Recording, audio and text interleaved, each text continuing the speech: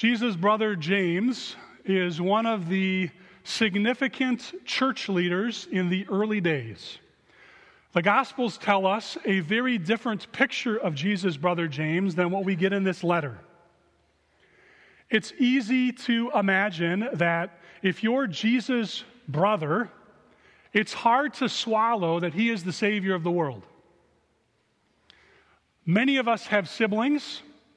Imagine your sibling telling you, "I'm the Savior."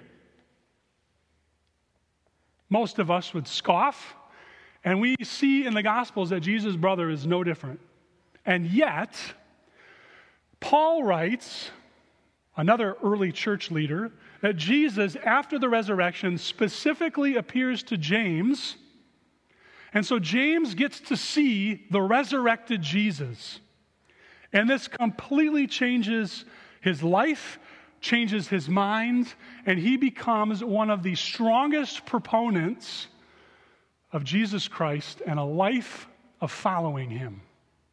And this letter is written to the church scattered all over the world as a way of saying, this is what it means to follow after my brother, our Savior, Jesus. And so as we read, let's begin with a word of prayer. God, we know that these are your words, that you inspired your servant James to write them for our benefit and for our good and for the building up of your people. We trust that when they were first read and heard, your church and your body was blessed. And that just as we have been fed and nourished through the body and blood of your Son, our Savior Jesus, in communion, that you will also feed and nourish us through your word, the voice of your Son. And so fill us with his Spirit, the Holy Spirit, so that we may listen well. In Christ's name, amen. We're going to be diving in at verse 5 of chapter 1 and then skipping ahead a page to chapter 3, starting at verse 13. James, as a letter, is not written how you and I might write a letter. Now, when we format letters, we often have bullet points, or we use Roman numerals, or we use numbers. And so we'll say, point number 1, and then we'll talk all about it, and then we'll put a break, and then at point number 2. James instead wants to write a letter that says what he wants to say, says it, and then says what he said, right? So some of us who remember preaching in the old days, that fell flat, right? Some of us who remember, some of us who maybe went to seminary years before, that was the way that we were trained. You say what you're going to say, and then you say it, and then you say it again. And of course, what James does is he wants to write a letter so that when everyone is done hearing it or having read it, they're not thinking, now what? That they, after having heard the letter, will immediately be able to go out and put it into practice. They will remember what they've heard, and they will be able to leave the worship center and go out and practice it. And so that's why James writes his letter in a thematic way. He talks about wisdom not just in chapter 1, but also in chapter 3, and there are echoes of it other places. James sort of comes back to these main central themes, and so as we work through James, we're going to be working through it in a thematic way. We're not going to read the first chapter, the first half of chapter 1, and then read chapter 2. We're going to kind of be skipping around, but it's because of the themes that James is picking up. And the theme this morning is the question of what goes on in our hearts and minds when we face trials. Okay. What's going on in our heart and in our mind when we face trials? And for that, in order to respond well, we need wisdom, the right wisdom. So let's read. Again, chapter 1, verse 5. If any of you lacks wisdom, notice this follows immediately from the theme verse, consider it pure joy, brothers and sisters, when you face trials of many kinds. So if any of you lacks wisdom, you should ask God, who gives generously to all without finding fault, and it will be given to you. But when you ask, you must believe and not doubt, because the one who doubts is like a wave of the sea blown and tossed by the wind, and that person should not expect to receive anything from the Lord. Such a person is double-minded and unstable in all they do. Just a quick note, the word double-minded there, most folks believe that James is the inventor of that word. It really doesn't appear before the letter of James shows up on the scene. So James is specifically using a word to say, don't be like that. Now we're going to skip ahead to chapter 3, verse 13. Who is wise and understanding among you? Let them show it by their good life, by deeds done in the humility that comes from wisdom. Yet if you harbor bitter envy, selfish ambition in your hearts, do not boast about it or deny the truth, for such wisdom does not come from heaven, but is earthly, unspiritual, demonic. For where you have envy and selfish ambition, there you will find disorder and every evil practice. But the wisdom that comes from heaven is first of all pure, then peace-loving, considerate, submissive, full of mercy and good fruit, impartial and sincere, and peacemakers who sow in peace reap a harvest of righteousness. Thanks be to God for his word. When we face trials, our response, there's something that goes on inside of us. Right? Trials are those things that we do not wish for ourselves. Right? When we get in the car and go back home, no one is secretly wishing, I really hope my tire goes flat and I get stranded on the road. Right? No one's thinking that. So if our tire goes flat, it's a trial because all of a sudden something that we did not expect, that we did not want, is put in front of us, and it impacts the way the rest of the day unfolds. Right? No one of us is going to the doctor for an annual physical and hoping for bad news, hoping that when the blood work comes back, there will be something significantly wrong with us. Now, if we have something wrong with us and we go to the doctor, we hope they tell us what's wrong. But if we go healthy, we don't want to struggle. We don't want trials. And James is not telling us to seek out trials. Don't put yourself in the midst of suffering. Don't do that on purpose. But when you face them, consider it pure joy. But this morning, James is asking us to wonder about what goes on inside of us. What is the wisdom that drives the way we respond to the trial? It could be lashing out. It could be stuffing it and hoping it'll go away. It could be putting ourselves in a separate place from everyone else, cutting ourselves off. It could be blowing up so that everybody gets hit by the shrapnel. It could be losing our faith. It could be stepping toward faith. And James is not talking so much about the symptoms, but what sits underneath that. And there's three main activities, or there's three main senses that sit underneath. The first is that when we drive over a nail and we get a flat tire, we think God is punishing us. Now, very few of us, when we go over a nail and our tire goes flat, turn to the person in the car next to us and say, yep, I forgot to pray this morning, and so God is giving me a flat tire. We don't actually say that, but there's something inside of us that our inclination when we have a trial, when something goes awry, we believe that God is punishing us, that God is lashing out at us and treating us poorly.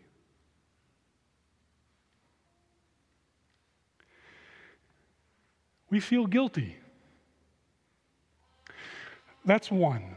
A second way is not so much that we have done something wrong, but we are wrong. We are a problem. Not we've made a problem, we've done something that's caused the problem, but we are the problem. And what this feels like is a very clear sense of, I deserve this.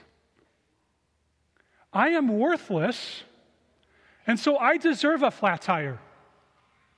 I deserve to have these horrible things happen to me. And the third way we respond, so we have, I must have done something wrong, I must be wrong, or we respond by immediately blaming everyone else. We drive down the road, we drive over a nail, or a tire goes flat, and it is clearly the fault of the careless people who don't put tarps over their trash when they bring it to the dump. And we are never at fault for anything. It is always someone else's fault.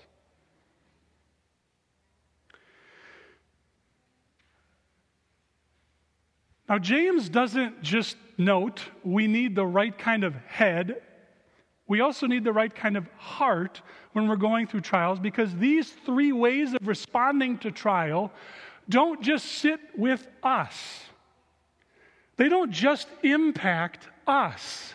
If I feel guilty, or I am worthless and deserve this, or I, obviously with the blaming, it shows itself in how I interact with other people, how I live this out. And that's what James is talking about in chapter 3.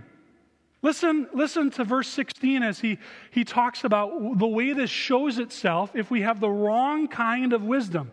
15, such wisdom, sarcastic quotes, doesn't come from heaven because it's envious. It is selfish ambition, and there you find disorder and evil practice. Bad wisdom assumes that someone must be winning and someone must be losing. And I am either the loser in this or someone else is to blame because there is a problem. And I just want us to think for a moment about the descriptor words in James here and what is going on in our world. In the polarization of our society, if you harbor bitter envy and selfish ambition in your hearts, there will be disorder and every evil practice. Earthly wisdom. When things happen to us, when we have trials, when we face things that occur in our lives that we do not want for ourselves, we have a default response. We always respond in some way. There is always something that sits underneath it that will drive the way we act, the way that we think, the way that we will interact with other people. And it is not hard to see in the world where we are living that the earthly wisdom that pervades, that exists all around us, that encourages us to hold on to, is a wisdom that says, it's not my fault. Someone else must be to blame. It is someone else's fault. It is not my fault. Someone else must be found guilty. Someone else must be to blame.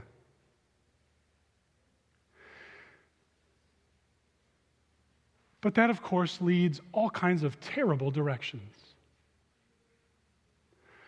Division, disorder. Consider a church that is trying to discern whether or not the wise decision that God is leading is to step out in faith, to lead a certain direction, to pursue a certain kind of ministry, to go, whether it's a building project or a ministry or a mission or a cause or to support someone. If what is driving this is the sense that someone will win and someone will lose, it's not going to become a unified body that gathers around the table and celebrates with one another the gracious gift of God.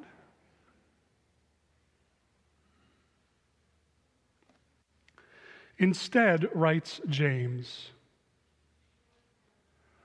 what we must ask for when we face trials and do not understand, when we face trials and do not respond in the way that we want or in the way that we are called to, is found in that 5th verse immediately after. Ask God. And in many ways, that's the only practical application that we take home with us this week. To be honest about the way that we respond to trial, and then ask God for the pure, peace-loving, considerate, submissive wisdom of God. To recognize that we are not going to be helped by those around us with earthly wisdom to understand and make sense of what is happening. But we are called and we are invited, we are brought in to ask God, who gives generously to all without finding fault. What a beautiful phrase to characterize our asking. We ask if we feel guilty asking. And God comes to us and says, do not feel guilty about asking, ask away. If we come as one who says we are a problem, that there is something wrong with us, God does not say you are the problem. He says, ask away, and I will give generously to you. For the one who asks, who lacks wisdom, who lacks understanding for what this trial is doing in our lives, for how it is shaping us, how it is forming us, how God is using us, what He is up to in this, we are to ask God. And not doubt, not be double-minded, not going back and forth and wondering, but to ask and to trust that God will give generously out of the storehouses of His grace.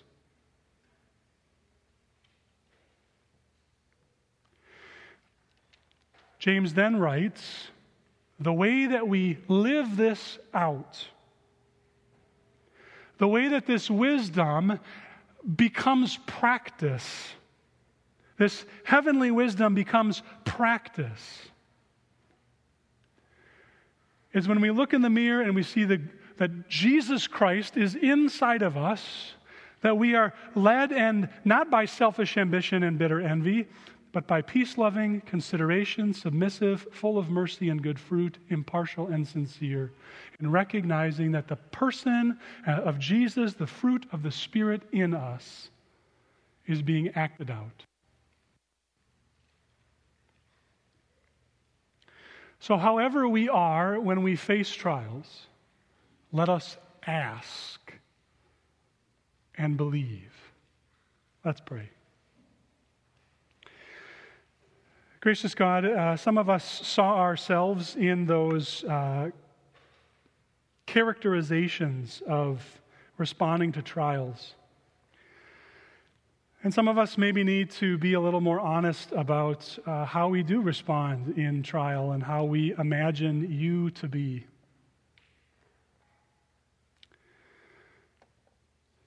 God, we need wisdom. We need a wisdom that is a faith, an assurance, a trust, a belief, a knowledge that then is practiced. And God, our society doesn't help us with this. It tries to encourage us to find answers on our own. And yet, God, sometimes you don't give us the answer. Sometimes you ask us to simply believe and to trust and to rest. That the trials we are going through are forming us and shaping us.